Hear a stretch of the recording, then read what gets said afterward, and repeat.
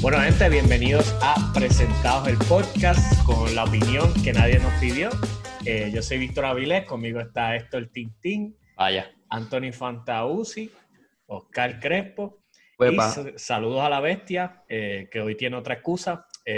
Así que, Bestiecita, la bestiecita. Sí. sí, la bestiecita, Sí, ya no es ¿verdad? bestia, ya no es bestia. Está domado. Aprovechamos, ¿verdad? Para los que nos están viendo en YouTube, siempre aproveche y darle subscribe, sonar la campanita. Y si está en una plataforma de audio, también le da follow para que no se pierda nada de lo que tenemos. Así que vamos a empezar rapidito. Pero espérate. La semana pasada habíamos apostado a algo. Y habíamos dicho que yo le quiero aclarar simplemente a la gente, la bestia no está con COVID ahora mismo. O sea, Que sepamos. Bueno, que pues, sepamos. exacto. nosotros sepamos, Eso que iba a nosotros decir sepamos, yo. sigue negativo. Pero lo dijimos la semana pasada, acuérdate que como lleva 2 episodios corridos, domaditos, pues no vaya a ser que la gente, ¿verdad?, piense eso, pero nada, le decimos no tiene COVID por ahora. Que Sabemos nosotros- que sí, o sea, Se escucha bien ronco hablando, ¿verdad? Y cuando nos habla hace... Pero Sí. súper serio, o sea, una cosa... Y de hecho nos envió la imagen del ejercicio que hizo. La fecha era vieja, hace como 2 años, no entendí. Pero ¿verdad? Saluda a Jorge, esperamos que estés bien donde quiera que estés, que te recuperes pronto. No tienen COVID, pero que te recuperes pronto.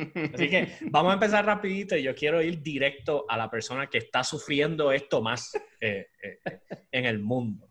La noticia que ha corrido como pólvora esta semana ha sido la situación con el matrimonio de Lamentable. Will Smith. La lamentable situación. pero espérate, Will Smith, danos break, deja que expliquen la situación. Fresh Prince, tranquilo. Sí. Y si usted no está al tanto, ¿verdad? Surgieron unos rumores hace unos meses de que ponían a Jada Pinkett Smith, que es la esposa de Will Smith por ya 25 años, ya, algo así. Y es la madre 20. de... 20. Ok. 20. No voy a discutir el dato porque no O sea, tengo no, idea de cuánto literalmente, yo sé que son muchos años. Salió la situación de que aparentemente ella tenía una relación con otra persona, un muchacho bien joven, by the way, o sea, un rapero. Y eso se había corrido en las redes y qué sé yo, pero nada, para mí, en mi opinión, eso era un meme. Era como que esta mujer se había tomado estas fotos con este chamaco constantemente, que era bastante amigo de la familia, y pues la gente lo estaba sacando de contexto, ¿tú entiendes? ¿Qué pasa? Hace unas semanas el chamaco salió en público y dijo, tienen razón, literalmente yo estuve en una relación amorosa con esta persona, y él dijo, y Will me dio permiso. Oh, wow. Eso no lo sabía. Sí, o sea, como él Lo cual indicó- luego descubrimos que fue un entanglement y la realidad que no fue una relación. Así que se me- las palabras de él fue que Will, o sea, él tenía el permiso de Will. ¿Qué pasa? Obviamente eso empieza a explotar en las redes y en la farándula. Y sale entonces, hace 2 días, sale el Red Table Talk, que es el programa que ella tiene. Y en ese programa está ella y él sentados y empiezan a hablar sobre qué pasó y aclarar. Y en la aclaración, pues salió a la luz que realmente ella había estado con esa persona, pero entonces aclararon que fue un tiempo que ellos estaban separados, que no estaban juntos en ese momento. Y Aunque seguían casados, porque aunque ellos seguían no... en papel, seguían casados. El que quiera entender el ejemplo es como Ross y Rachel en Friends, que ellos estaban en un break cuando Ross cometió el acto. Spoiler, salió en el 1994. Sí, exacto. Y pues esta es la situación que tenemos. Ella está alegando, we were on a break, y no fue una relación. Fue un entanglement. No, pero ella dijo que fue una relación. No, fue un Ella dijo- entanglement. O sea, No. lo primero que ella dice fue, mira, yo me envolví en un Exacto. entanglement. Y Will es quien empuja la conversación. O sea, que, what do you mean by entanglement? O sea, que tú quieres decir, el que sepa en español, entanglement, quiere decir como un enredo. O sea, hubo como un enredo, como una conexión. Eso fue lo que me hizo mi esposa, un enredo. Y esto, y obviamente, como farándula y personas dentro del mundo del entretenimiento, pues esto se ha ido totalmente viral. Los memes de la cara de Will Smith, que de hecho vamos a poner la cara aquí ahora mismo. No need, mírenme. No es fácil. Y aunque en el video se ve el apoyo de él, no se ve como que esto es algo nuevo que él está aprendiendo. sí se deja entender, hablan de lo del permiso, dicen que él no, o sea, que cuando esta persona dice que les dio permiso, no era que él habló con ella y le dijo, mira, lo puedes hacer, fue simplemente que sí estaban separados, o sea, que Widow estaba consciente de que estaban separados. Nada, esto explota en las redes y la persona que más ha sufrido esto, o sea, Jaden Smith no ha sufrido esto tanto como Anthony Fantuzzi ha sufrido esta situación. O sea, Will Smith es más padre mío que de Jaden. O sea, sí, yo estoy seguro de eso, güey. O sea, él me crió y él no lo sabe. Willow Smith no ha hablado de esto y Fanta literalmente está destruido. O sea, yo quiero saber, Fanta, ¿esto cambia en algo tu relación con Will Smith? No, en cambio lo hace más fuerte. Yo espero, en verdad, que todo sea como que un media frenzy, o sea, como que queremos llamar la atención, mi programa necesita más view. ¿Tú crees? Ya nos fuimos conspiración, by the way. ¿Cuánto duró? ya estamos hablando de conspiración. Yo dije quiero creer. O sea, quiero creer. Que lo que estábamos hablando la semana... Ese es o sea, aquí viene lo perdido que yo puedo estar en este tipo de temas. O sea, eso es un reality. No, ella tiene ese programa, es como un table talk. O sea, trae invitados a hablar de temas. Así, literal. Sí, literal. Pero se sientan todos a hablar sobre temas. Para mí fue cringy, como que por una conversación bien personal, ¿me entiendes?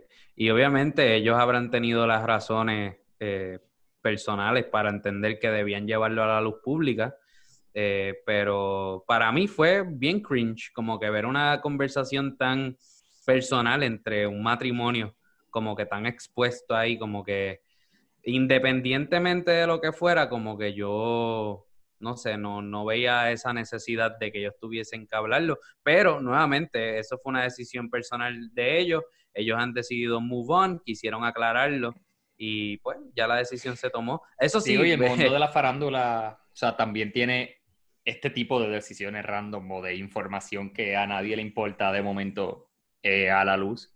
Y son razones a veces que uno desconoce, como pudiera ser literalmente lo que dijo como Fanta, que mira, pues, necesitamos un poquito de rating, vamos a tirar algo aquí que... O sea, quiero que sepas que Jay-Z y Beyoncé hicieron esto.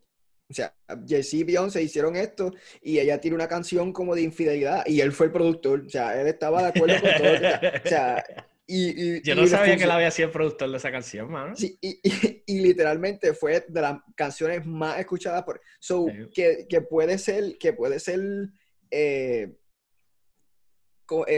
un entanglement de ellos dos para hacerle crecer los views y qué sé yo al show.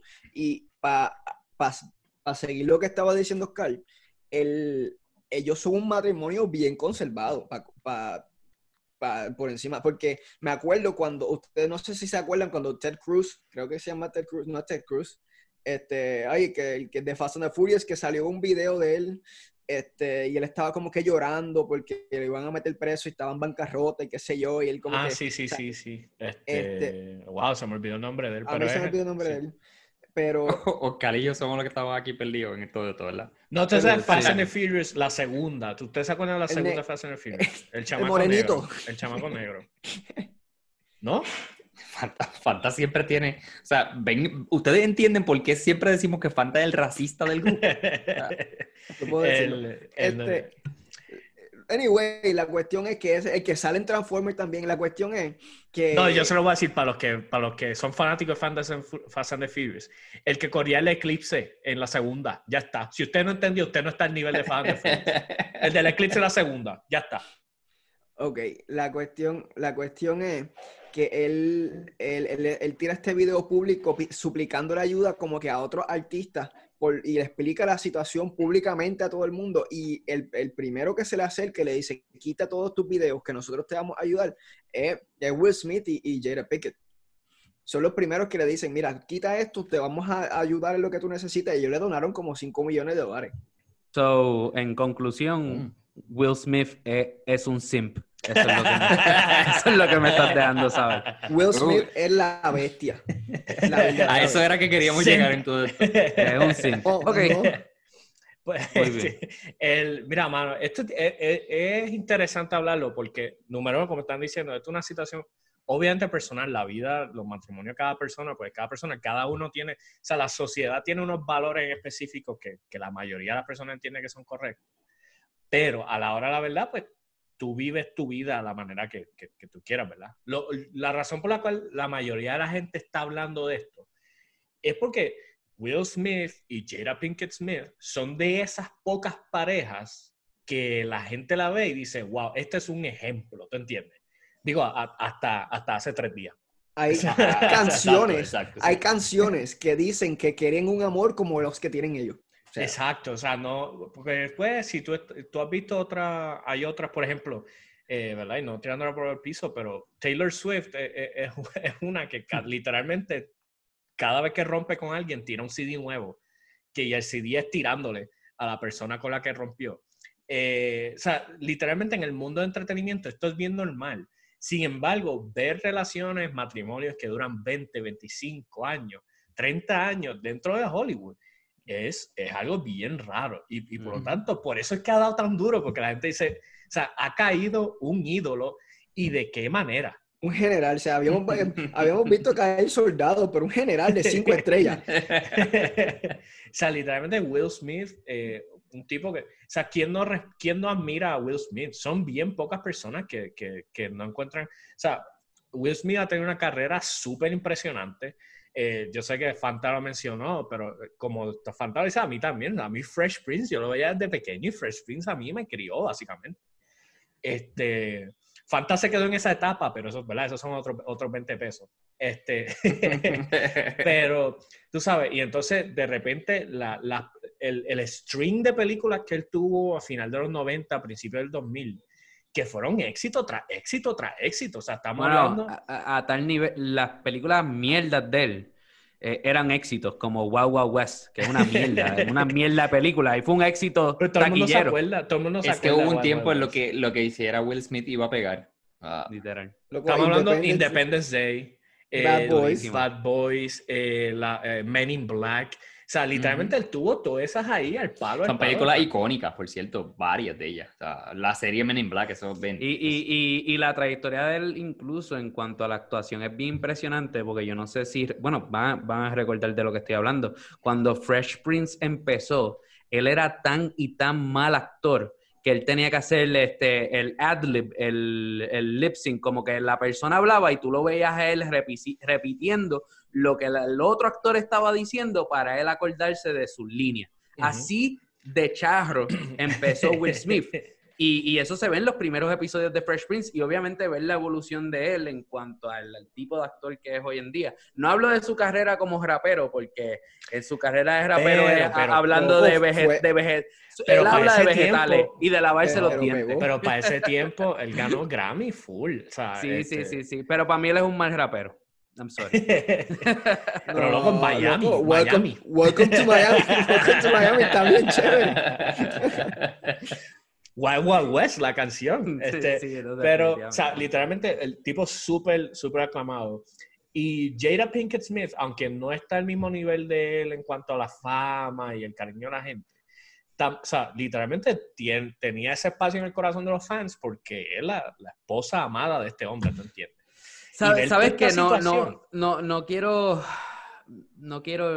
shame her ni nada por el estilo. Sé que obviamente de la manera que ella lo explicó estaba pasando por un momento difícil, pero sí me incomodó un poquito cuando estaba viendo el Table Talk, que ella como que no le pidió perdón y básicamente buscó justificar la infidelidad, y creo que independientemente hubiese sido de parte de él o, ¿verdad?, en el caso que fue ella, pues como que ese tipo de half-ass apology a mí no me gusta, porque independientemente una infidelidad es una puerca. Y no fue perdón, literalmente esa fue una explicación. O sea, claro. Como que Pero que acuérdate que uno no sabe también, ya va tiempo, entonces uno no sabe realmente lo que ha pasado entre ellos, o sea, personalmente, las discusiones que ya hubo. Sí, pero no se hace, lo que Oscar quiere decir, ¿verdad? A mi entender, es que no se hace ni alusión a que se pidió perdón en algún momento. Exactamente. O sea, es simplemente es como que brush off eso, sí, whatever. no hay razón por la cual pedir perdón. Esto nos Sí, hizo mejores. Y Estábamos sí, en pausa. Sí. Y We were on a break. a la hora de la verdad, yo le soy bien honesto, obviamente, yo no llevo casado 25 años. Pero esta situación ¿Qué es... fue lo que pasó cuando te tomaste el break, Víctor? O sea, yo me tomé un break una vez y traté, pero no pude ser infiel. Nadie quiso. No hubo nada con que enredarse. No, chacho, y traté, pero... pero la cuestión es, hermano, que yo sí tengo que hacer... Para mí sí es válido el hecho de que de que estaban en un break. Para mí, he visto la reacción de mucha gente de que mira, no importa, aunque estuviera en un break, no estás con otra persona, qué sé yo.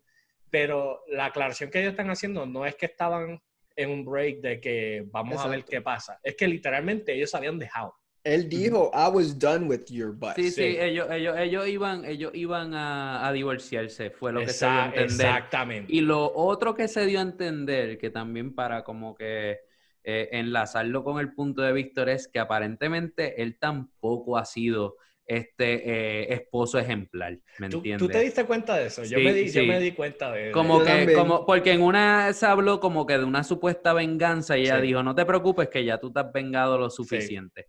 Y hubo como que momento donde te da a entender dijiste de más. Sí, como que, ok, I kind of get it. So, deja que se apaguen los micrófonos. Por eso dije que no voy a irme en este viaje de cómo están los trolls en el internet, de Jada Pinkett Smith, es lo más horrible del mundo. Mira, para empezar, uno no está en la relación para saber lo que pasó. Uno no está en la relación para saber lo que Will Smith le habrá hecho a esa mujer. O sea, bastante lindo es para poder enredarse. Él también. So uno no sabe, mano, y a mí no me gusta, como te digo, que estén discutiendo esas cosas, pero eso es problema de ellos. Y nosotros aquí, pues obviamente le sacamos punta a eso, así que ojalá más artistas se enreden para poder hablar de eso estuvo bien weird, mano. Como que ella no quería admitir que había sido una relación, como que usar la palabra entanglement.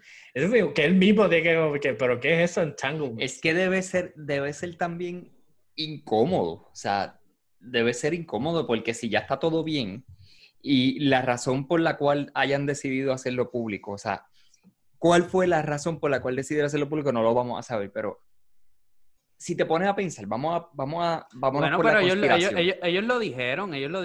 Que fuera para aclarar. Porque se revivió la situación en el internet. Ellos, específicamente lo que ellos dijeron, Black Twitter. Está bien, pero no tienen que hacerlo. Igual no tienen que hacerlo. O sea, eso no implica absolutamente nada. Hay rumores, hay de sobra por ahí de montones de personas y nada. O sea, no tienen que salir a la luz pública y decir, yo hice esto, dejé de hacer aquello. O sea, lo que me refiero es que debe ser incómodo igual, pero vámonos por la razón que sea. O sea, mira, fue esa. La razón es esa. Simplemente decidieron salir a aclarar. Revivir todo ese momento y todo. Mano, qué cosa más incómoda. Por eso es que debe ser también esa parte, buscando una palabra adecuada para explicar y que ella... Entanglement. Me lo tiré. Exacto. Yes, Will. I had sex with another man. And it was great. Con el amigo de tu hijo. La cuestión es que, abundando más en el tema, ella dijo que ella tenía una codependencia de ayudar personas. Como que ella siente la necesidad de ayudar a la persona ¿De qué manera? Que se volvió emocionalmente como que attached a esta persona y terminó no, Fanta, no. Eso fue lo que ella dijo. Tiene total sentido lo que estás diciendo. Pero no vamos a abundar. Pero no me ayuden así. Déjalo ahí, muchachos. Puedes seguir el próximo punto. Mientras, ¿verdad? En más necesidad que yo esté, no me ayuden así. Déjenme en el piso. De verdad, no sé qué decir. ¿Se va a quedar esto aquí? ¿Será este el final de la situación?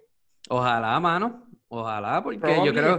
Yo pienso que lo hablaron porque era el final de la situación. como que lo hicieron público porque ellos ya habían resuelto lo que tenían que resolver. Y él lo dejó bien claro, yo te voy a amar hasta que me muera. Y al final del día, exacto, en eso mismo quería abundar, que yo creo que es de admirar que ellos hayan tomado la decisión de continuar, porque no todo el mundo en una relación tiene la capacidad para tomar una decisión así, y no es que si ellos se hubiesen decidido dejar hubiese sido una inmadurez, exacto, hubiese sido... No, pero definitivamente se necesita willpower para continuar después de algo por así. Eso, exacto. ¿Y quién mejor hacerlo que Will? Que sigue siendo un simp, pero está bien, no hay problema con eso. Sí, pero vamos a aclarar, lo de simp no se elimina, o sea, ninguna de estas partes del simp se elimina. Sí, si usted no sabe lo que es un simp, no le vamos a explicar, busque online. Pero vea la cara de Will Smith así con los ojitos tristes, sepa, esa es la imagen. Él parece que está grabando Hancock 2. Él se ve así en toda la película de Hancock. O sea, en toda la película de Hancock, él se ve así como tiene la cara ahora mismo. Bueno, dejando a Will Smith tranquilo un jato, pasando a otra cosa. Jaden. Un revolú que explotó esta semana fue la bendita compañía Goya apoyando a Donald Trump públicamente y la reacción de la gente, especialmente el mercado latino, a esta noticia. Lo que pasó fue, el CEO de la compañía Goya estaba en una conferencia de prensa con el mismo presidente, estaban hablando sobre unas cosas que Goya va a hacer para donar alimentos a personas que lo necesitan, ¿verdad?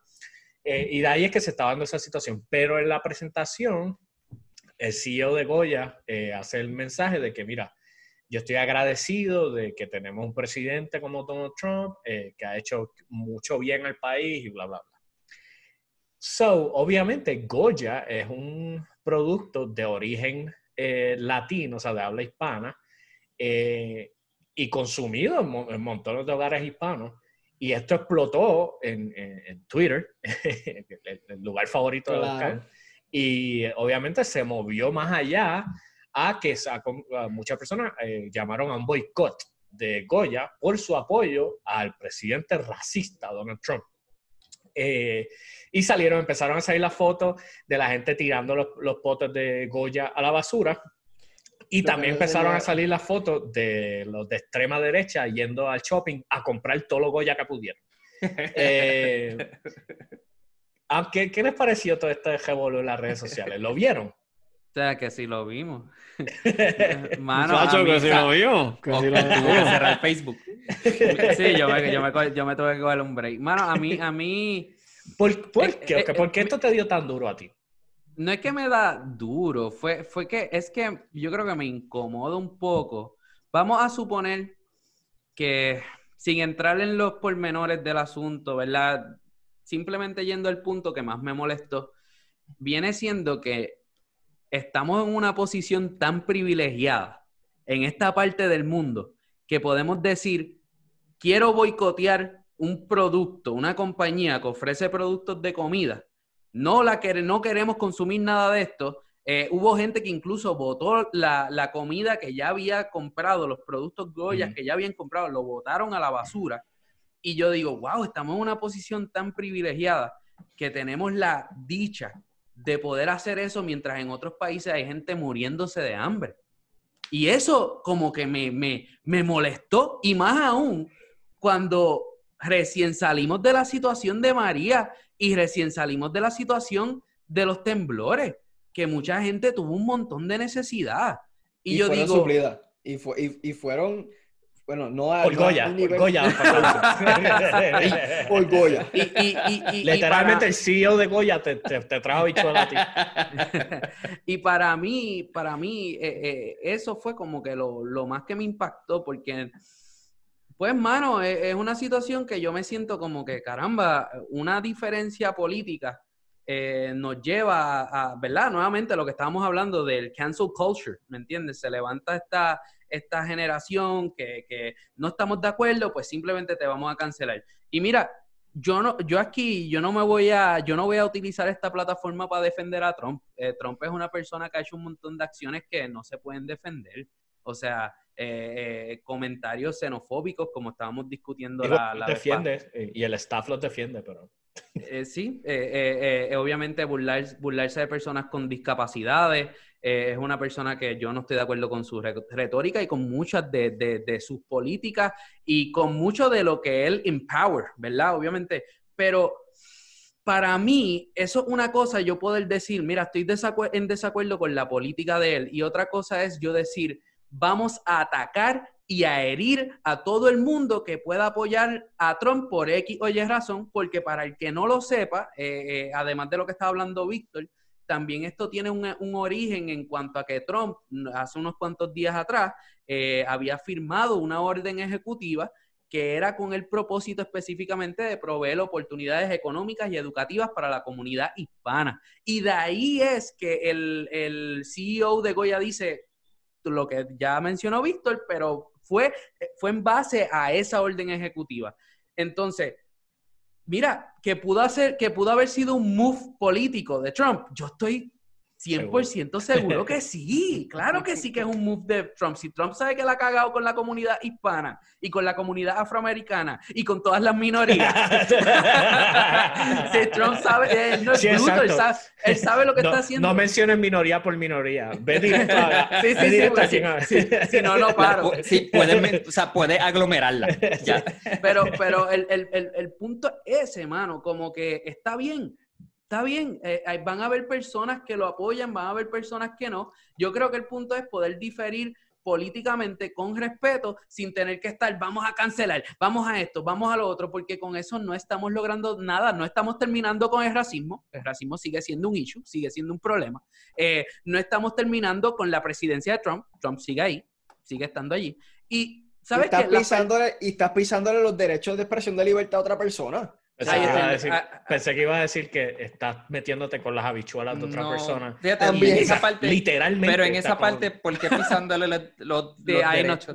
Ahí no estoy de acuerdo. No, pero tú no estás... O sea, a lo que me refiero es que él se expresa como que estoy contento con el movimiento que estás haciendo de X o Y, y él recibe hate por eso, por su expresión, por expresar agradecimiento. Pero que, sí, pero acuérdate que también el boicot viene hacia Goya, o sea, porque él lo hace en su carácter de CEO, y en su carácter de CEO, o sea, aunque quizás pueda haber algún loco diciéndolo, el move no era, este tipo no puede hablar.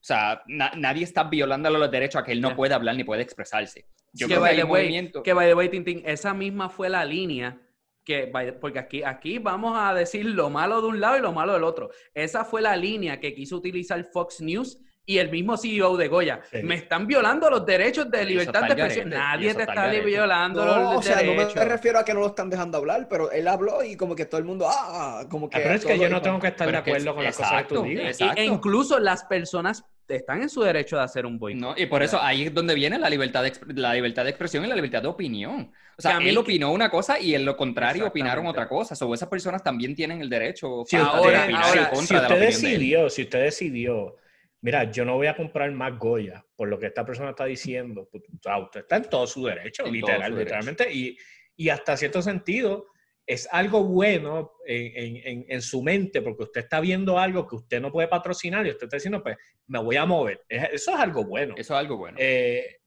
Pero sí esta cuestión de, o sea, la derecha se va de que me estás prohibiendo expresarme. No, es que tus expresiones, en la opinión de la mayoría de personas, son estúpidas. Porque si te soy honesto, es estúpido que el CEO de Goya haya decidido hacer esto, porque... aunque él está en todo su derecho, pero él sabe que su mercado es latino. O sea, incluso a mí me sorprendió un movimiento así de parte de una compañía que de una momento, como Víctor lo explicó desde el principio, es una compañía, mano, es más, alguien por ahí se atrevería a decir, eso es 100% boricuas, una compañía de aquí.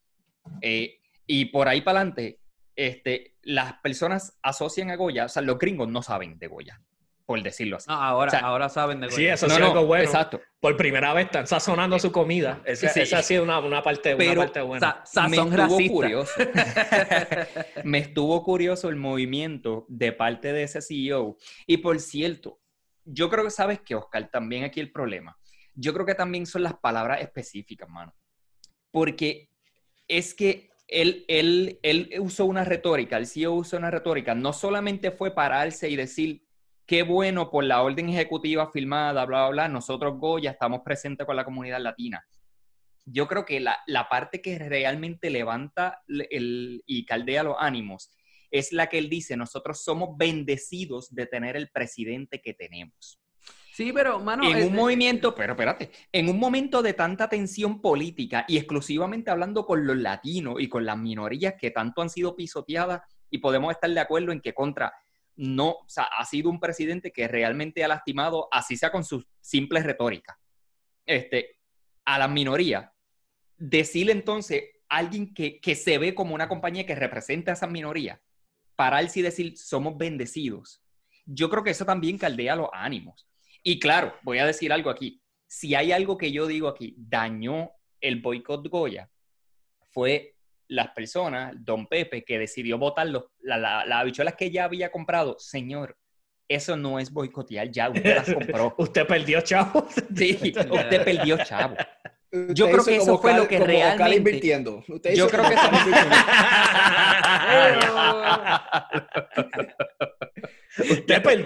Usted perdió, se fue negativo. Mira, yo creo que realmente eso es lo que viene y daña el movimiento. Más allá, porque las personas en sí tienen el derecho. Tienen el derecho. Y por más que yo pueda pensar que yo no estoy de acuerdo porque no van a lograrlo, porque yo estoy en desacuerdo porque el end goal quizás no va a ser suficiente. O sea, vamos a decir que yo no estoy de acuerdo con la eficacia del movimiento. Eso no quita que el movimiento es legítimo, que el movimiento tiene sus razones, que el movimiento tiene derecho a hacer lo que está haciendo. Ahí es donde yo digo, mano, de que hay derecho, pero el problema es que no estamos fomentando una discusión política que está basada en respeto. Pero tienen el derecho. No, de que lo tienen, pero yo también tengo el derecho para decir que es una changuería y que no Claro. no hay un razonamiento lógico detrás de eso, ¿me entiendes? Porque ¿verdad? Y esta es mi opinión sobre qué sería mucho más efectivo. Tú votas en contra de esa persona, para eso están las elecciones. Mucho trabajo. Pero tú boicotear un producto. Eso se escucha como demasiado democrático, Oscar. No, I know. Pero no me pidas que voten. Ay, no. Las elecciones están robadas, Oscar. Boicotear el producto y ¿verdad? Llegar a tal punto que eso fue lo más que me molestó. No fue tanto la decisión de simplemente vamos a llevar el boicot. Las personas están en todo su derecho, aunque yo piense que es una estupidez, pero es muy cierto, las personas están en su derecho. Lo que a mí me molestó fue llegar al punto de decir, no. El CEO de Goya es racista. ¿Qué evidencia tú tienes para decir algo así? Tal vez sea una persona... No. Tal vez sea una persona bien estúpida. Tal vez sea una persona... tal vez... y te voy a decir más. Como tú muy yo bien quiero hablarle, dices, mira, directo al CEO de Goya. O sea, yo no estoy compartiendo la opinión de Oscar. No, específicamente. Y esto le aplica a cualquier persona que esté en una posición de liderazgo en una compañía grande. Tú tomas un stance político tan abierto, ya sea como para de derecha o de izquierda, te va a perjudicar. Pero ese es otro tema. ¿Por qué? Es que no quiero ni entrar en el tema. O sea, mira, yo sé que había una orden ejecutiva. Pero a los que nos están viendo, vean esa cara de Tintín. Ese hombre quiere hablar malo. Ese hombre quiere hablar malo ahora mismo. Es la bendita retórica que él tenía tantas palabras para decir en ese podio, porque habían demasiadas. Porque nadie le está diciendo, o sea, hay gente que, no, él no tiene nada que hacer y yo no, mira, hay una orden ejecutiva, el gobierno, o sea, quieran o no, estas compañías también son parte de todo esto. Pero es que porque también muchas veces, pero espérate, dame un break, muchas veces están pushing cierta ayuda o something, y eso está pasando. So, sí, esa compañía puede estar allí. La retórica tan específica. No estoy hablando de yo estar en acuerdo o en desacuerdo. Estoy hablando de él en su posición. Él en su posición, sabiendo a la comunidad que él representa, usarle una retórica tan específicamente abierta, donde literalmente está no praising el trabajo y la orden ejecutiva. No. Él está praising al presidente en persona. O sea, Mr. Trump. We are blessed. Pero nuevamente, Oye, es su opinión, mano. Correcto. Y pero yo su opinión está atada No, a no, su y compañía. nuevamente, en una posición así uno tiene que tener mucho cuidado de eso. Y fue irresponsable, a menos que ya tenga hubiese sido... a menos que tenga un streak de hacer las cosas como te dé la gana. O sea, como que tú ves CEOs como Elon Musk, que él puede decir mañana que va a votar por Trump y pues no le importa. O sea, como que pues, Lo más probable es voto por Tesla sube. O sea, Tesla sube 10% más.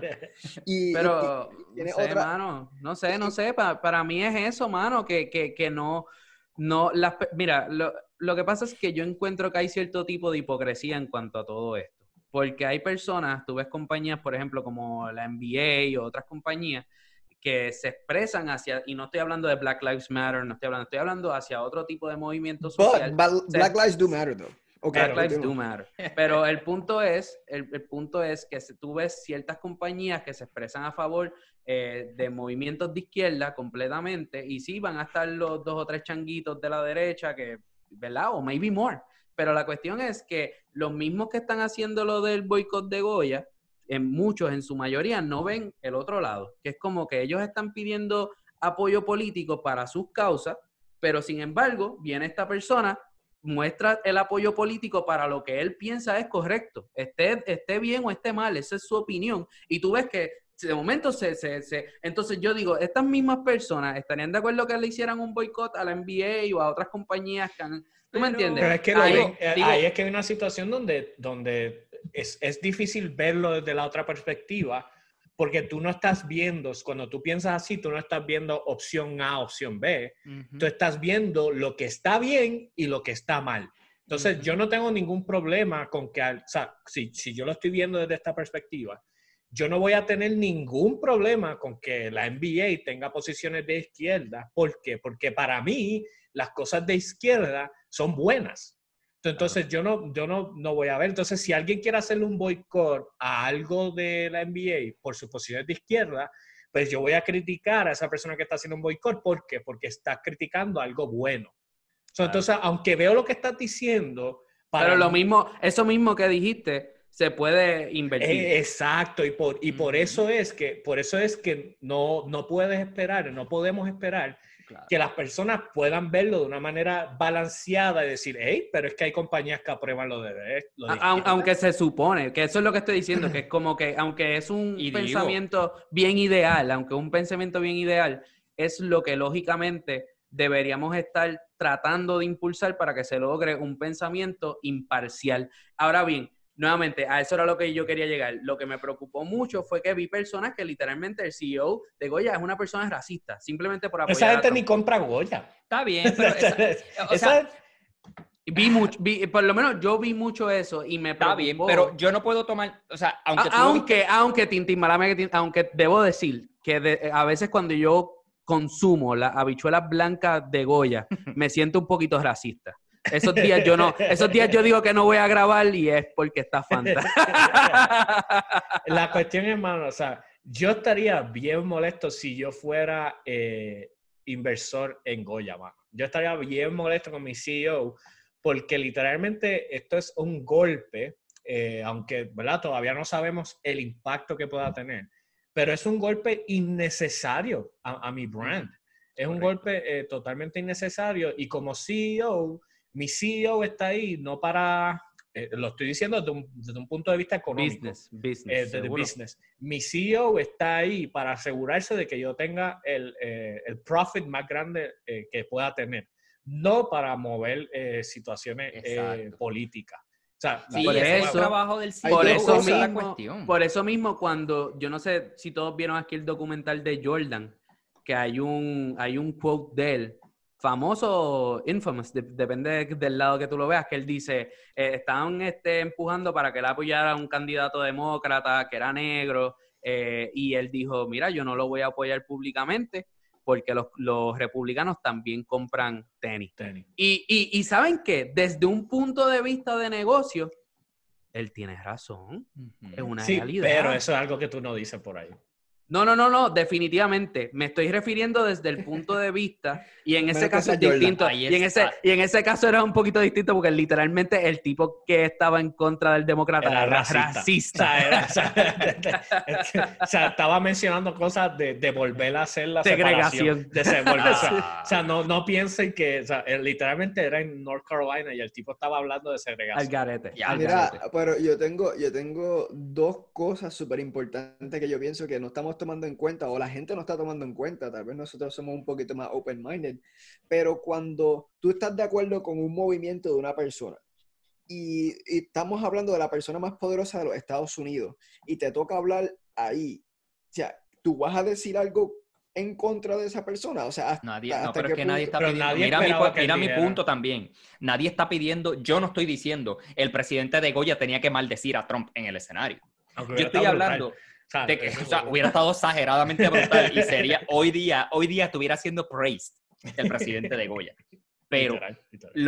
Lo que me refiero es, o sea, con el ambiente político tenso que hay, lo que me refiero es que no solamente es simplemente que él se exprese, son las palabras específicas que utilizó. O sea, para mí había una gama tan abierta de cosas que él podía decir, y él decidió elogiar personalmente al presidente como persona, que ahí es donde yo digo, contra, bien irresponsable, hermano. Tú tenías una orden ejecutiva de la cual tú podías hablar.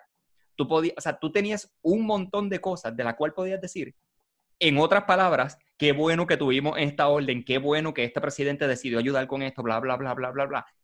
Pero la retórica específica es lo que caldeó los ánimos. O sea, ahí es donde nadie yo voy. está esperando que él vaya a hablar mal de Trump. Exacto. No, y por cierto, él estaba allí para hablar bien de lo que pasó. Sí. Punto. So, en ese sentido, estás mal, Fanta. Estás mal. ¿Cuál es el próximo punto? El próximo punto es que en el business standpoint puede ser un arma de doble filo. O sea, puede ser que los latinos, vamos a hablar claro, los latinos yo no creo que dejen de comprar Goya.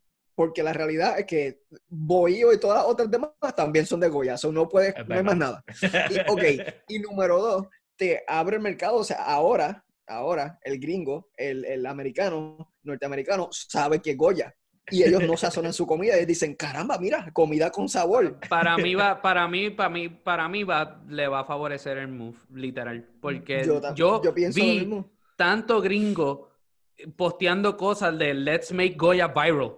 Como que literalmente. Y tú sabes que y le están dando es promoción gratis. Y mira, es estúpido, mano. Literalmente hay tanta gente. Bueno, aquí va. Víctor Avilés es mejor que todo el mundo. Hay tanta gente estúpida en el mundo, man. Pero, o sea, literalmente tú irte en esta guerra social de que, wow, literalmente yo podía predecir, y yo estoy seguro que ustedes hicieron esto también, yo podía predecir qué persona iba a salir hablando sobre qué brutal está Goya y de que iba a ir a comprar Goya, y así pasó. Simplemente porque es una persona de total derecha y aunque jamás en su vida, o sea, yo estoy seguro que esta persona ni hace compra, pero mira, entonces esa persona, yo sé de quién tú estás hablando, tú y yo sabemos de quién tú estás hablando. Yo creo que en un momento dado le dio like y share a un post de Oscar. Si yo hubiera puesto, mira esto, si yo pongo este post y mi post dice, la Tierra es redonda, y esa persona le da like, yo automáticamente escribo, la Tierra es plana. Yo no quiero que a mí me asocien con ese hombre. Eso es lo frustrante, mano. Eso es lo frustrante, que a veces yo siento que estoy poniendo 1 más 1 es igual a 2. Y viene el primer like y es ese. Y yo, sea la maldita madre. Es que tú no pusiste 1 más 1 igual a 2. No, ¿con qué fue lo que yo puse? No, qué sé yo, sacaste tu Facebook. No, pero en esto sí de lo de Goya, yo puedo ver cómo Oscar simplemente está tratando de traer una manera de verlo balanceado, de poder entender todo lo que está pasando. Y cómo el simple hecho de que Oscar te esté diciendo, hey, vamos a pensar sobre esto un momento, cómo esas personas de extrema derecha lo puedan ver como que, hey, esta es nuestra bandera y ustedes los de izquierda. Sí, mano, pero y esa es la cuestión. Yo vengo y posteo un montón de cosas que son contrarias y tú nunca vas a ver nada de apoyo en eso, pero pongo cosas así y vienen a apoyar. Pero, maldita sea, estamos argumentando Estamos discutiendo por habichuelas, si son racistas o no. Así de estúpida está la discusión política hoy en día. Hay gente muriéndose en la situación. Pero para. Ese no es el punto tampoco. No, es que yo estoy criticando la extrema. Yo estoy criticando a lo extremo, porque hubo muchas personas que estaban a lo extremo. Las personas que decidieron hacer un boicot están en toda la libertad. Yo no tengo ningún problema con esa persona. Yo no voy a hablar mal de las personas. Que pienso que es tonto, pues sí, esa es mi opinión, pero están en todo su derecho. Pero personas de ambos lados que empiecen con esta cuestión, como dice Víctor, ahora déjame coger todos los productos Goya y meterlo aquí simplemente para hacer un statement político, pues usted es un lambón también. Mira, dicen que Fox News le está corriendo ads gratuito a Goya ahora mismo. Mira, by the way, quiero que sepan que todas, o sea, yo no vi ni una foto de gente botando cosas Goya que el bolso no estuviera bien limpio para volver a sacarlo y usarlo. Es verdad. O sea, el que me diga a mí que lo botó y el zafacón estaba lleno de ajos viejos y no, eso se... Oye, por cierto, esa es la parte que yo pienso de nuevo, humano, daña el movimiento. O sea, que una persona venga y tome, o sea, boté mi habichuela Goya, pero tú serás... Pero es que esa es la cuestión, Tintín, cuando tú dices movimiento. Para mí es eso, estamos diciendo... daña a las personas esto. que tienen un derecho legítimo y un derecho real y un derecho que no están tratando de hacer una estupidez como esa. Le manchan su movimiento porque es como si nos vamos a las protestas de Black Lives Matter y simplemente nos enfocamos en que el tipo que fue y rompió 3 cristales. Sí, o sea, eso estoy de acuerdo. Para mí el problema con este boicot fue que el stance es el siguiente. Vamos a hacerle boicot al CEO de Goya porque apoyó a Trump y Trump es racista. Entonces, ¿qué pasa? Que, by the way, yo no estoy diciendo que Trump no sea racista. No me sorprendería si lo es. Pero hasta ahora, evidencia de literalmente odio a los negros, vamos a hacer, eso no existe. Que existen otras cosas de su comportamiento irresponsable que puede tener implicaciones raciales, sí. Pero decir outright es una persona racista, yo tendría mucho cuidado con eso. Y de implicar que las personas que lo apoyan a él todas son racistas, también tendría un problema con eso porque lamentablemente un 33% de la comunidad latina votó por él en el 2016 y también hubo muchos afroamericanos que votaron por él en el 2016. Entonces hay que tener mucho cuidado con esto porque ese es mi problema. Estamos diciendo, si tú apoyas esto, tú eres una persona racista o que estás condoning acciones racistas. Para mí ese stance del boicot es un stance con el cual yo no puedo estar de acuerdo. Para mí sí hace más sentido. No estamos de acuerdo con la política de Trump en general, específicamente en cuanto a inmigración, específicamente en cuanto a su retórica. Si hubiese habido un poco más de sentido en cuanto a la organización, yo estuviese como un poquito más relax. Pero me preocupa, y más aún cuando surge con la firma y la aprobación de la orden ejecutiva. Eso a mí como necesito que respires, te estás poniendo coloradito. Necesito que te calmes. Pero de que las personas tienen su derecho, tienen su derecho. No, que te calmes, y Will Smith sigue siendo un simp. Toquealo, sácalo, bótalo. No, mira, y el otro punto de vista también es como que nosotros no estamos viendo si, o sea, él habló bien del presidente en general, sí, de como persona. Fanta, ya tú estabas mal, ¿qué vas a decir ahora? Yo estoy mal. Este es el problema. Gente como tú es el problema. Tú eres racista. Sí, mira, la cuestión es que nosotros tampoco estamos viendo. Él no dijo, yo estoy de acuerdo con todo lo que le está haciendo. O sea, para llevarlo a un extremo también. Sí, pero no, pero él no dijo, yo estoy de acuerdo con todo lo que él está haciendo es fantástico, todas las acciones, todo lo que él postea en Twitter, no dijo que todo no. el mundo, o sea, sentido común te dice, o sea, yo no estoy de acuerdo, o sea, yo quiero la gran mayoría de las personas con sentido común, todas las cosas que pero Twitter. Fanta, tú puedes entender que esto es un problema de su propia creación y que todo esto está pasando simplemente por la irresponsabilidad de decidir qué va a decir este CEO. ¿No? Y bajo el contexto sociopolítico en el que nos encontramos, eso es bien importante. De nuevo, yo como inversor en Goya, yo estaría bien molesto ahora mismo. Yo estoy seguro que en las mismas palabras de parte de ese CEO, en la primera semana de presidencia de Trump, no implicaban nada de esto. Hay un contexto sociopolítico Exacto. también bien importante aquí. Si el punto es, tomando en consideración la totalidad de las circunstancias, decir ese tipo de comentarios en estos momentos, independientemente de tus valores personales, independientemente de lo que tú vayas a hacer, en estos momentos como una persona que está encargada de una compañía que emplea a tantas personas, que son personas que no necesariamente van a respaldar lo que tú estás diciendo, porque para ellos es más importante simplemente ponerle comida en la mesa a su familia, que simplemente están pensando en eso. ¿Debió pensar en eso el CEO de Goya antes de decir lo que dijo? Sí. En ese sentido, estoy de acuerdo. El boicot, para mí, changuería, pero también lo que él dijo, no sé. Y por eso no digo, estuvo o sea, bien. yo no tengo que estar de acuerdo con, o sea, y no creo necesariamente en la eficacia del movimiento, pero veo la legitimidad cuando escucho el audio del tipo hablando. Yo, ya lo hermano, ¿quién lo asesoró? ¿Quién le escribió esto? Él literalmente lo escribió él. Pero O sea, también hay un punto que es el punto de que es lo que me preocupa en general de cancel culture, volviendo al mismo tema que estábamos hablando la semana pasada. Para mí es una doble vara porque viene él y lo dice públicamente, ¿verdad? Que obviamente es que por la razón por la cual se crea toda esta discusión. Pero hay muchas compañías que sus CEOs y executives apoyan a Trump.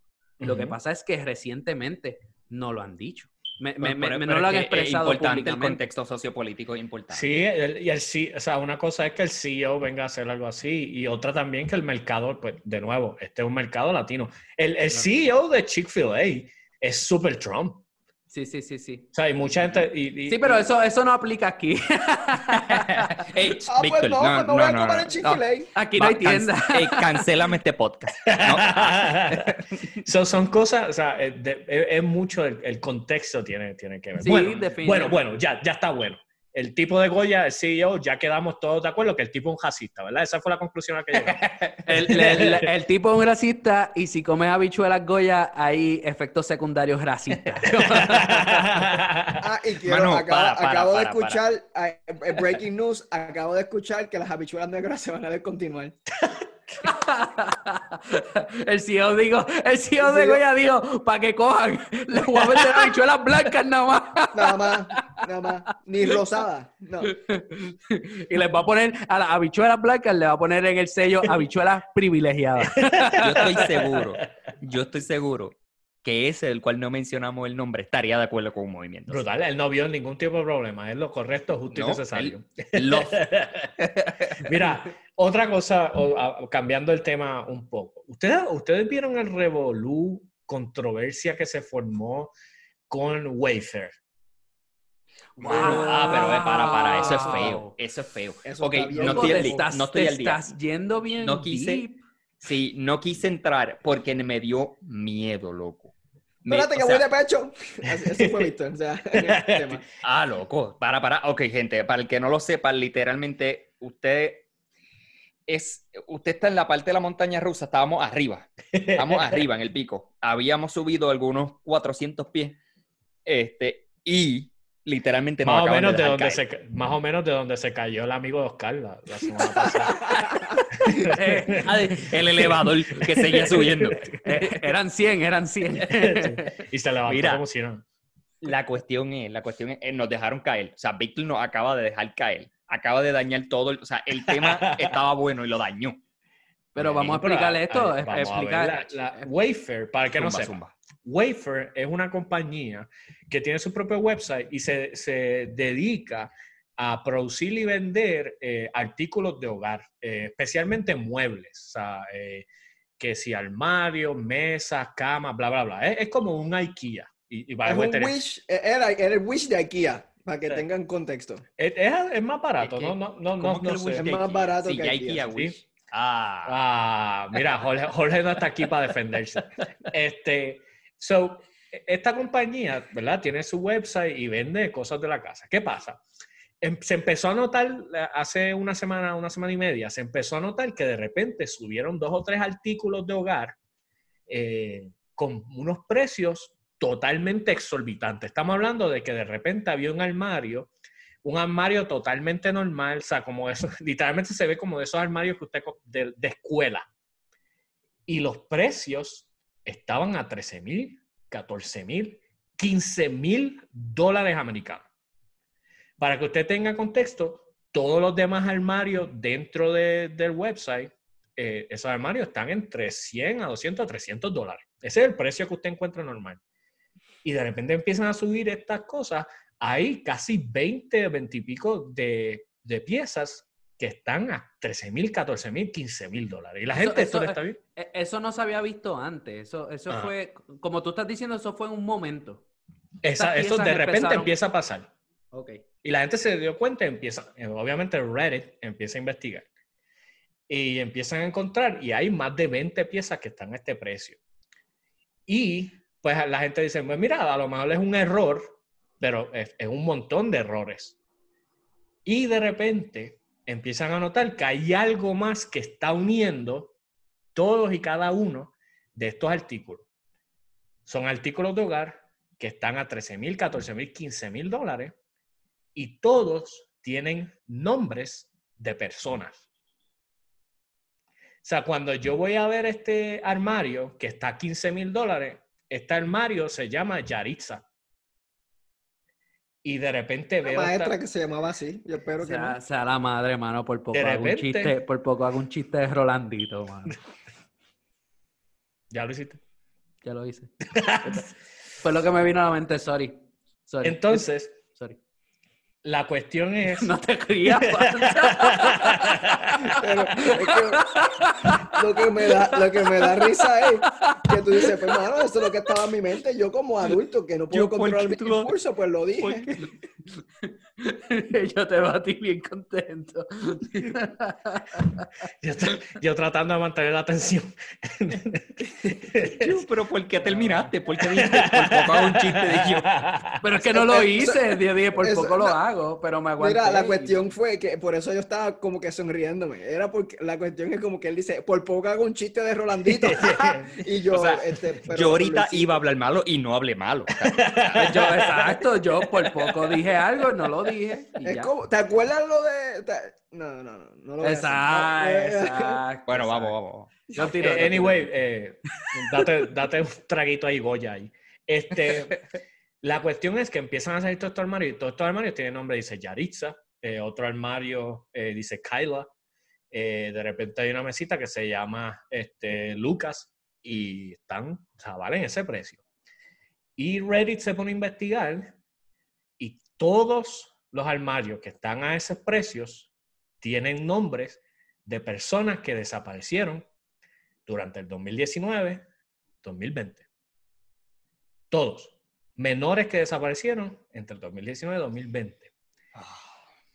Y te puede decir, pues si se llama Jennifer, pues tú sabes cuántas Jennifer desaparecen. O sea, hay demasiadas personas llamadas Jennifer como para que tú... O sea, es una coincidencia, ¿tú entiendes? A alguien se tiene que haber llamado Jennifer que desapareciera, pero hay otros que son más específicos, lo tengo por aquí, como Tori Dunning, no es un nombre normal, Ely, que se escribe E-A-L-E-Y. Tienes Malaya, tienes nombres como Samaya, que son todos nombres bien específicos. Y todos corresponden a personas que desaparecen, niños, adolescentes que desaparecieron entre el 2019 y el 2020. ¿Cuál es la conclusión a la que la gente llegó al ver esta situación? Se fue viral, Wayfair está siendo usado para child trafficking. Child traffic, para tráfico de personas que se están siendo secuestradas y tú puedes, o sea, la persona que quiera tener su propio esclavo puede comprarlo en Wayfair. Ok, pregunta. ¿Wayfair se expresó al respecto?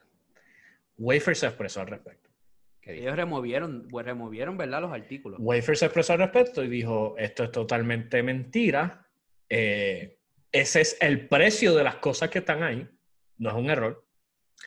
Pero las descripciones no son precisas en describir por qué tal armario vale tantos miles y miles de dólares más que un armario totalmente normal. Solo vamos a sacar y les vamos a cambiar los nombres. Ok. Ahí irán... Pero espérate, Oscar, espérate. Estoy tratando de coger par de facts. Antes de. Wayfair, no sé cómo trabaja Wayfair. Soy ignorante en esta parte. ¿Wayfair es exclusivo vendedor o es una plataforma estilo eBay de vendedores? Wayfair es como IKEA. Ellos no necesariamente son los que crean estas cosas, pero son los que la venden. Tú no puedes vender tus cosas en Wayfair. Ellos tienen sus propios contratos. Sí, no hay third party vendors. O sea, no. Wayfair es el vendedor. Wayfair es el vendedor y tiene unos contratos con unos suplidores. Y esos contratos son exclusivos. Ok. Sí, yo puedo entender, obviamente, el conspiracy, porque es como que bien demasiadas coincidencias. Pero lo que no puedo entender es cómo sería el proceso de entrega y cómo, ¿me entiendes? El actual human, como que, ok, viene alguien, lo puso, lo compró, como que, ¿cómo tú explicas eso? ¿Cómo te lo llevan? Lo que están diciendo que cómo funciona esto es que tú tienes que tener 2 websites abiertos a la misma vez. Y entonces, al tener los 2 websites abiertos, en uno de los websites que tú usas como referencia en te tienen la información de la persona que tú estás comprando. Es como un artículo donde, o sea, un reportaje, tal persona desapareció. Pero ese site nunca lo... No, porque sería un site. No, o sea, no se logró probar que esto es... Exacto, sí. Si estuviera eso, pues está aprobado, ¿entiendes? Ok. So, se está diciendo que la manera que funciona es que tú haces cross-reference con esto que tienes aquí, con esto que estás acá, porque como es algo ilegal, tú no quieres tener tu información en un sitio. O sea, tú estás simplemente usando varios websites para hacer el cross-reference y tomando todos los sources, todas las fuentes, llegas a la conclusión de quién es la persona, cuáles son sus características y cuánto vale. Y digo, me imagino, o sea, asumiendo que ya todo esto es así, es real, es child trafficking, bla, bla, lo más probable a través de Wayfair, el actual cabinet te va a llegar. O sea, se vende, se procesa Exacto. la transacción. Lo que pasa es que tú estás haciendo esa transacción, lo que hace es, ¿cómo es? Masking, ¿cómo se dice? Exacto, enmascararla. Está enmascarando otra transacción. Eso es lo que yo me puedo imaginar y eso es lo que yo entiendo que es lo que la gente está diciendo. Están usando Wayfair para enmascarar transacciones de child trafficking. Pregunta, ¿ustedes qué ustedes piensan? Para mí, no sé, para mí es muy explícito, como que es demasiado explícito como para que de repente estos artículos valen $13,000, de momento tienen cuerpos adentro y están vivos, los tienen ahí como que estado vegetal para que cuando tú llegues tú le das 2 bofetadas y el nene se levanta. Pero wait, pero es que nadie está diciendo pero eso. Diablo, mano, Fanta, le añadiste como que es demasiado. Nadie vio eso. Está bien, escucha. Yo entiendo lo que quiere decir. Lo que quiero decir es que... yo no entiendo. Lo que quiero decir es que algo demasiado explícito como para que tenga cross-reference con algo que es horrendo, ¿entiendes? Me da risa como literalmente levantas al cuerpo metiéndole dos bofetas. Después el cuerpo vino está, en FedEx 2 el semanas. Cuerpo está, según Fanta, en estado vegetal dentro del gabinete. O sea, no, Fanta, o sea... Deja que sea así, literal. Pero lo que quiero decir es como que es demasiado explícito como para mí ser verdad. O sea... Pero es que eso no es lo que ellos están diciendo. Claro que no. Pero... ¿Y por qué? Sí.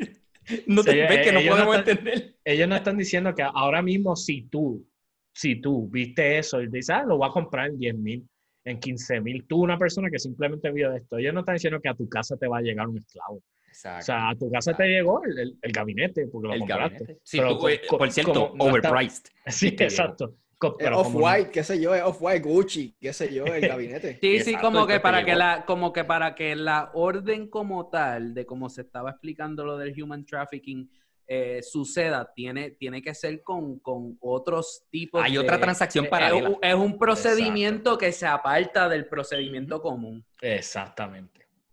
Sí, eso lo entiendo. Sigue siendo un poco complicado para mí como que lograr entender esto. Es que, Mano, el mundo es de que lo child veo bien complicado, mano. Y más aún cuando existe el dark web, tú me entiendes. Como que eso es lo que me pone a pensar un poquito.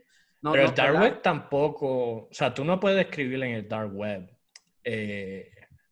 Yo vendo personas. No, y No, tú no acuérdate puedes que... hacer eso, pero el o FBI sea, va a llegar a tu casa. y todo esto se basa en especulaciones porque realmente no sabemos el porqué de nada de esto. Pero yo no lo vería nada raro en el sentido de que estás buscando legitimizar una transacción. Digo, ¿qué es lavado de dinero al fin y al cabo? Otras personas están hablando de que a lo mejor es lavado de dinero. Uh-huh. De que Están legitimizando transacciones. O sea, that's the point of it. Lo que sí está bien weird es los los nombres. nombres. Eso está Esa es la bien cuestión. Si yo les voy a dar mi conclusión. Obviamente, yo busqué sobre todo esto y qué sé yo. Llevo un par de días dándole cerebro a esto. Mano, es un tema muy difícil para buscar. Para mí esto es una broma de mal gusto. Para mí esto es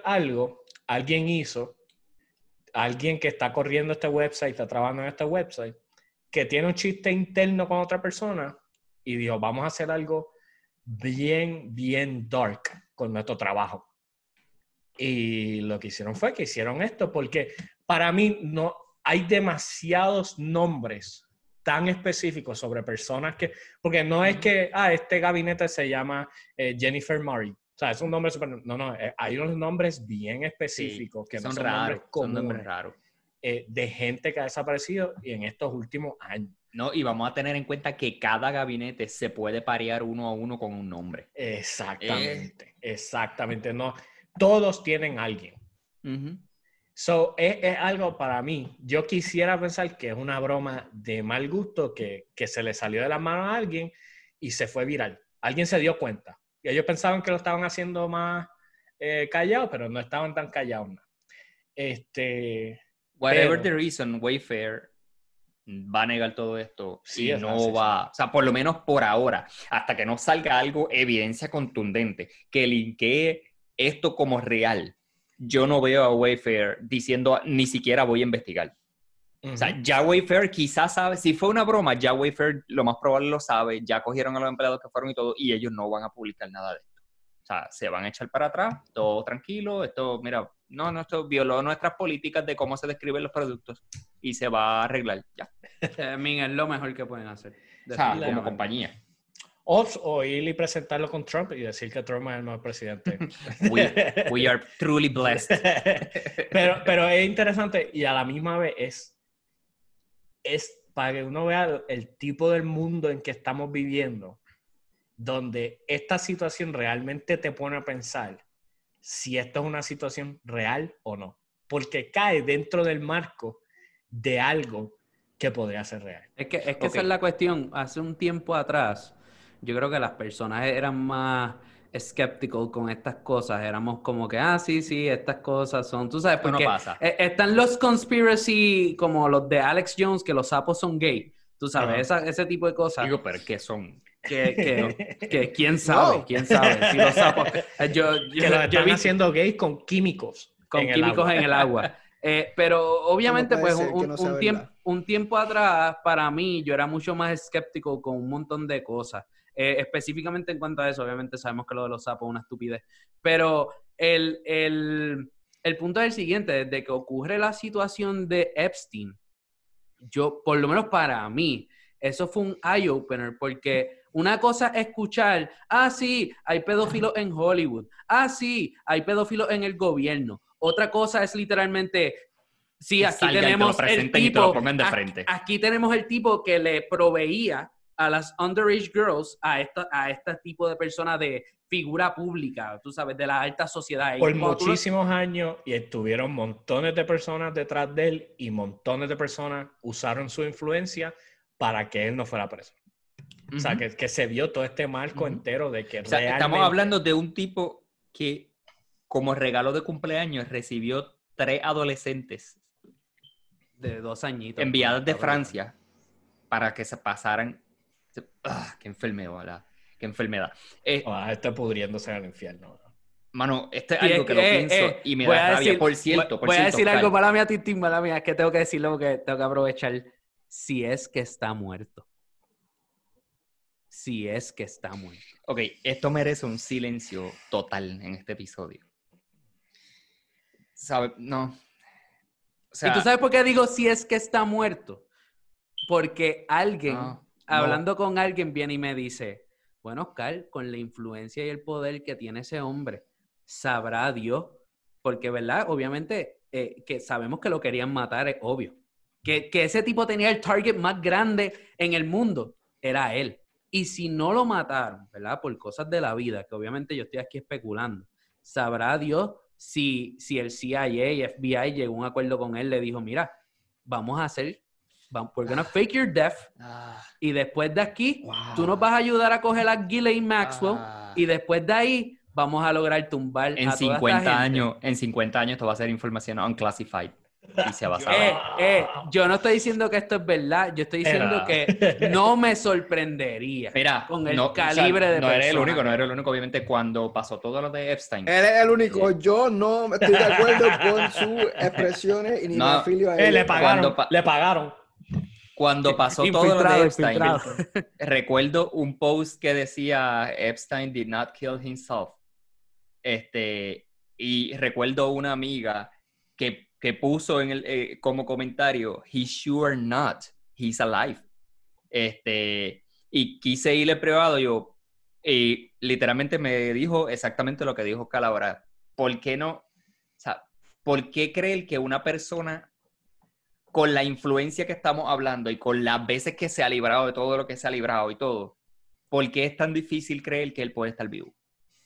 Que simplemente la misma influencia se usó para decir, Yo quiero dormir tenemos que acabar tranquilo. este problema de un cantazo. Tenemos que acabar este problema de un cantazo. Y la realidad es que si lo dejamos en la cárcel, por más que lo tratemos de proteger de la pena de muerte o whatever por ahí para abajo, pues esto no va a ayudar para nada, la gente va a seguir, las protestas van a seguir, esto es un movimiento mundial, esto es algo feo, bla, bla. Pues mira, sácalo de la cárcel, cámbiale la identidad y mándalo para otro país. Lo escucharon aquí en Presentado. Lo escuché. Mira, esta semana salió lo de los Ghislaine Yo no escuché Maxwell. nada. Yo no sé de qué esta está hablando semana esta salió gente. de Ghislaine Maxwell. Antes de entrar a eso, Víctor, otra cosa que quería comentar. Yo sé, Oscar, ¿recuerdas que tuvimos un episodio cuando el revolú de Yatea PR? No. No sé si tú no estabas, Fanta, pero en ese episodio también hablamos de toda esta situación de child trafficking y demás. Mano, realmente no hice el research que dije que iba a hacer en ese episodio. Pero yo recuerdo, y lo mencioné, de un reporte que tiró la Fundación Ricky Martin. Pues Ricky Martin tiene una fundación que es como trabajo investigativo sobre child trafficking y bla, bla, bla. Exactamente. Y o sea, yo sé que hace años atrás se formó un revolú, bla, bla, bla, porque la fundación dijo tener evidencia de sitios en Puerto Rico donde se llevan a cabo las transacciones, y dijo que ninguno de los sitios son escondidos y que los centros comerciales más grandes de Puerto Rico son los favoritos para completar las transacciones de child trafficking en Puerto Rico. Eso es algo que vuela la cabeza, y ahí es donde yo digo, entonces, ¿por qué Wayfair no puede ser usado para enmascarar una transacción? Si eso fuera verdad. Sí, porque, o sea, a la misma vez, o sea, es raro hablar de estas cosas así, mano. Pero a la misma vez uno tiene que entender que cuando una persona lleva haciendo esto tiempo, esto se convierte en tu trabajo, ¿tú entiendes? O sea, esto se convierte en algo cotidiano para ti. Y lo más que tú te puedas asegurar que esto no te dé tanto trabajo, que no sea tan difícil, lo van a hacer. Y si piensas que no te van a atrapar, pues mira, peor todavía, vas a hacer... Uh-huh. O sea, quizás llames más la atención tirándote tan escondido que simplemente yendo un día a tal centro comercial, llevando a esta persona y entregándoselo a esta otra persona y se acabó el evento. ¿Entiendes? Como que así llamas menos la atención porque parece algo normal. Y es horrible, pero lamentablemente es el mundo en el que estamos viviendo. ¿Sabes lo que a mí me...? Sí, fantástico. Lo que pasa, lo que está súper loco de todo esto, mano, es que si es de la misma forma que Epstein lo estaba haciendo, como que fácilmente las personas pueden consentir a algo que no saben. ¿Entiendes? Como que los jóvenes y adolescentes, como que ellos, voy a como que voy a proveerle un masaje a esta persona y me van a dar chavo, y O sea, hello, tú tienes 12, 13 años, tú, si vives en o sea, tú eres una persona normal, el target de donde las personas no eran de dinero, eran personas con falta de dinero. O sea, como la mayoría del caso en Puerto Rico, y como que te voy a dar 300 pesos porque me des un masaje o whatever. Mira, él es la persona que tú le vas a dar el masaje. Así de sencillo puede ser una transacción y nadie se da cuenta, ni el mismo adolescente. So que es algo que si lo pudimos ver ahí, o sea, como que no era algo que estaban secuestrando a la persona literalmente, cogiéndola por el pelo, metiéndola en una guagua. ¿Qué pasa? Pero sí, no era el pero, caso que estaba pasando en esta situación. A veces, sí, a pero, veces es mucho más sutil, como lo está diciendo exacto. Fanta, ¿verdad? Y eso es lo que se puede dar al ojo público que nadie se está dando cuenta. Y esta fundación parece que se enteró de algo similar y lo suelta. Eso, a mi Mano, entender, lo que esa compañía es eso. a mí me sorprende un poco como que lo undervalued que está el humano en ese mercado.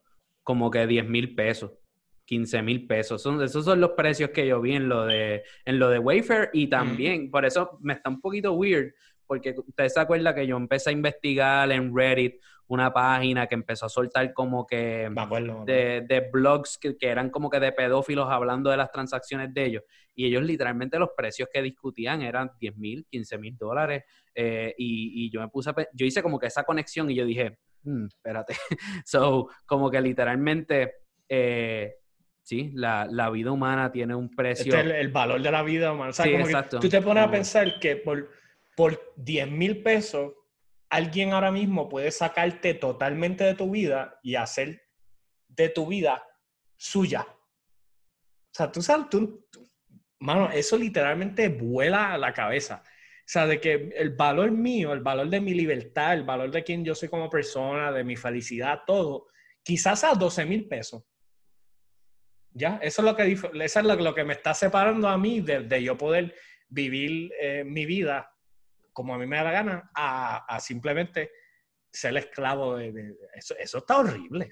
Oye, punto y aparte, aprovechando la plataforma, nosotros estamos hablando de esto porque nos preocupa y queremos como que nosotros tenemos una audiencia bastante chévere y queremos que todo el mundo esté pendiente, como que todo el mundo tenga conciencia de las cosas que están pasando. Nosotros no lo hablamos porque, o sea, es una noticia interesante ni nada, o sea, algo, o sea, todas las cosas que hemos hablado son cosas que tú también debes buscar tu información, tú también, o sea, no te vayas solamente con la opinión que nosotros te traemos aquí, porque nadie nos la pidió, o sea, y no somos expertos, pero, o sea, busca, argumenta con nosotros, o sea, argumenta con nosotros, tráenos la contraria para nosotros estar mal y no nos importe. O sea, literalmente para eso es que lo traemos. No es porque, wow, somos los más que sabemos de los temas, ni los primeros que nos enteramos, nada por el estilo. Es para crear la conversación en tu casa. Y yo creo que algo bien importante de esto es entender que estas cosas pasan. Y que si uno prestara un poco más de atención alrededor de uno, quizás uno podría ayudar o prevenir estas cosas, especialmente cuando uno está en lugares como shoppings, cuando uno está en aeropuertos. O sea, tener el ojo abierto para estas cosas y hablar y decir, mira, o sea, y puede ser annoying, mano. Puede ser annoying tú estar en el shopping y ver algo raro y ir a donde el guardia y decir, mira, vi algo raro allí. Y puedes pensar, diablo, lo voy a hacer, si no es nada, le voy a hacer la vida más incómoda a alguien, ¿tú entiendes? Pero si es verdad, tú sabes el impacto que tú estás teniendo, mano. O sea, y la diferencia es simplemente decir algo, a veces hasta estar cerca de alguien. Porque yo he estado en situaciones donde he visto supermercados, me ha pasado 2 o 3 veces, donde he visto personas a un varón shady detrás de una muchacha. Y yo simplemente el hecho de yo estar cerca, estar pendiente, estar disponible, es algo que vale la pena hacer. Puede cambiar la situación 180 grados. Puede cambiar la situación 180 grados porque quizás la persona no contaba con Víctor Avilés allí. Lo que a mí me pasó una vez, es que yo estoy caminando así en Burlington, súper apurado con mi esposa porque el mall va a cerrar. Estoy caminando así bien apurado y de momento, cuando cogemos una curva para salir de Burlington, hay una nena chiquita sola ahí al frente mío. Y yo felizmente, o sea, como una persona normal, le pasa por el lado, los papás deben estar cerca, y yo me tomé la tarea, miré alrededor, no veía a nadie. La nena, eran como de India y no hablaban, o sea, la nena no, como que no hablaba inglés, no hablaba o sea, hablaba su idioma, su dialecto. Sí, no sé. no tenías cómo comunicarte bien. Yo le decía como que, are you lost? Y la nena no sabía contestarme. Y ella estaba súper, como que se veía tranquila la nena. Y yo dije, vente conmigo. Y yo literalmente, o sea, yo no podía. Yo cogí la nena y la llevé a la caja registradora de Burlington. O sea, yo dejé de hacer lo que yo tenía que hacer porque literalmente eso pudo ser una vida.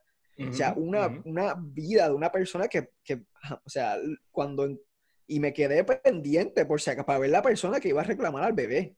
O sea, yo dije, déjame ver. O sea, yo quiero estar seguro de que la persona con que van a dejar este bebé va a ser la persona que le tocaba. Y me quedé pendiente, como que dije, vamos a quedarnos por Burlington a ver si hay alguien desesperado buscándola.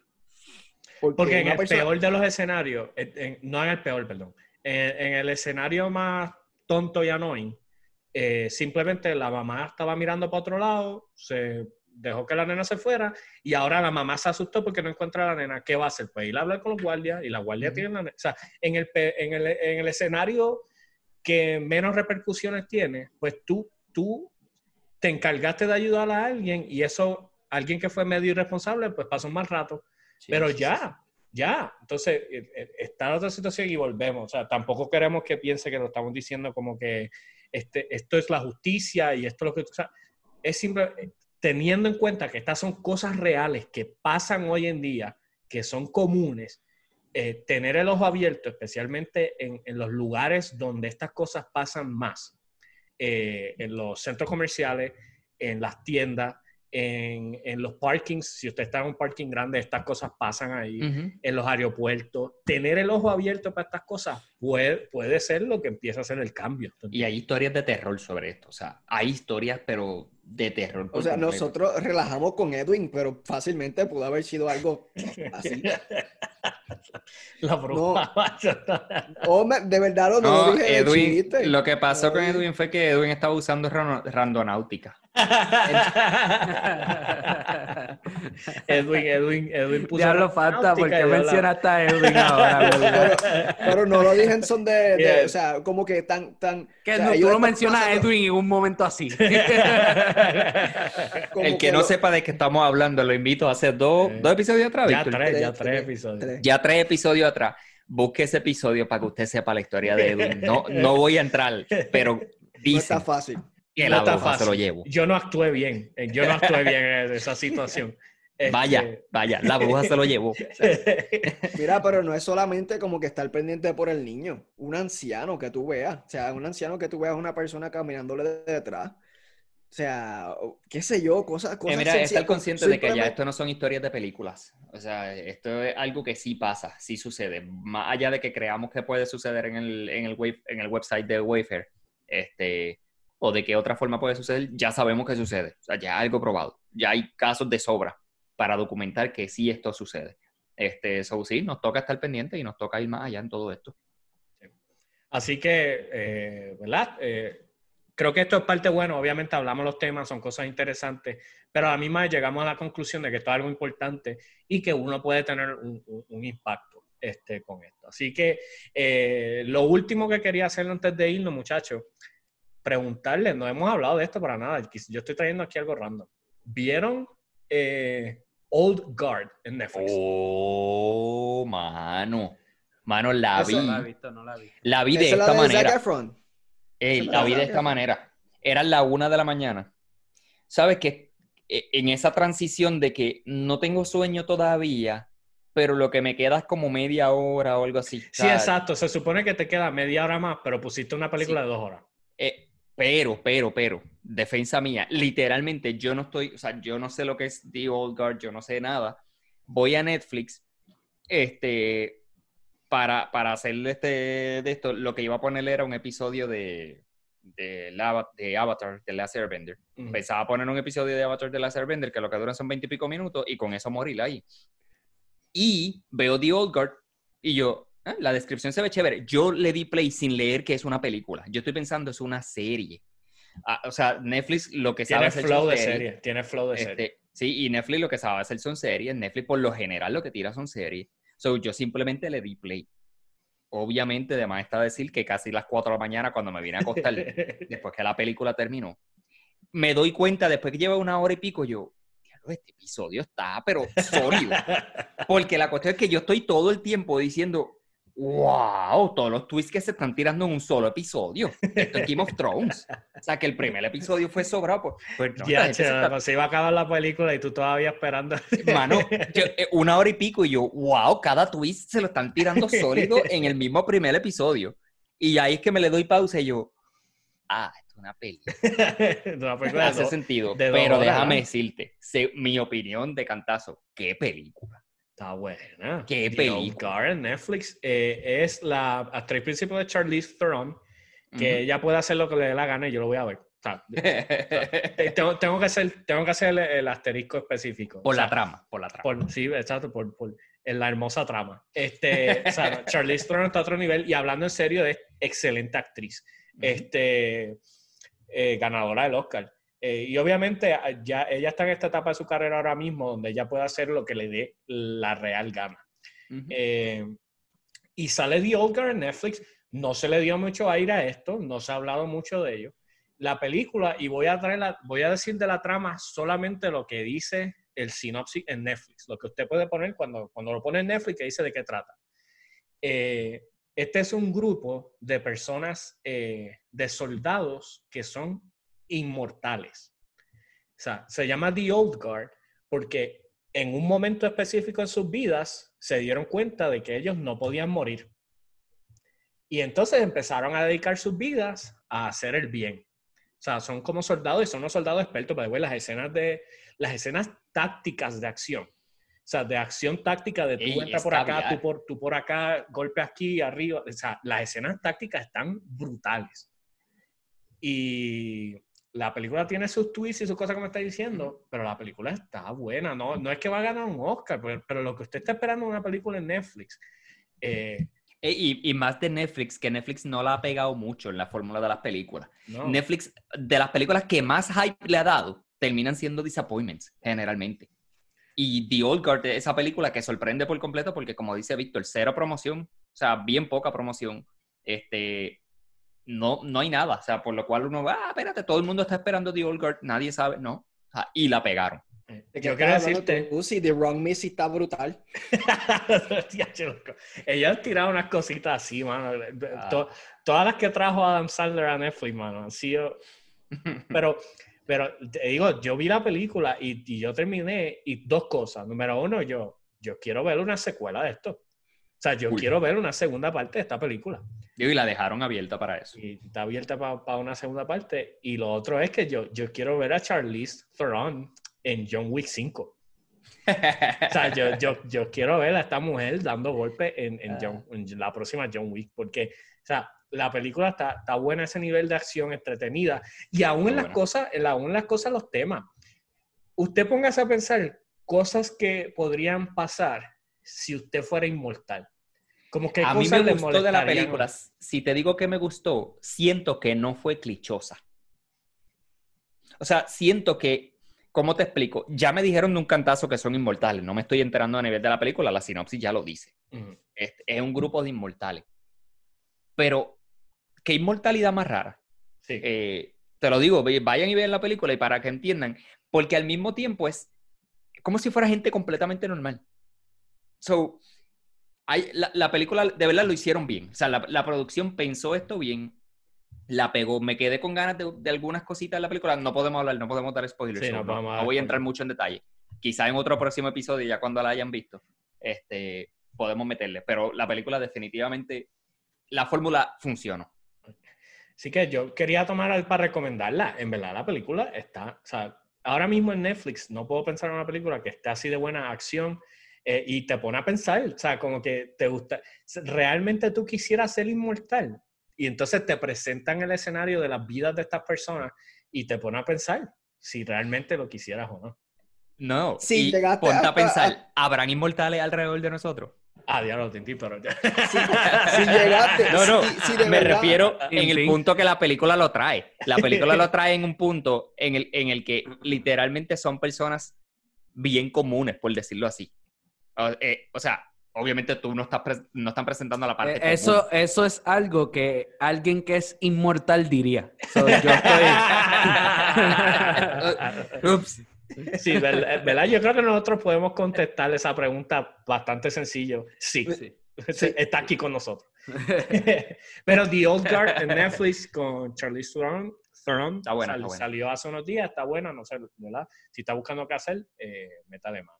Así que la recomendamos si llegaste hasta esta parte del episodio. Si aguantaste escuchar todo lo que hablamos y te quedaste, ve a la película. Aguanta, sí, por cierto, un bonito para las personas que también se quedan hasta lo último. En este tema de child trafficking y casos así súper raros, también está la serie en Netflix, Unsolved Mysteries, creo que se llama. Uh-huh. He visto algunos episodios.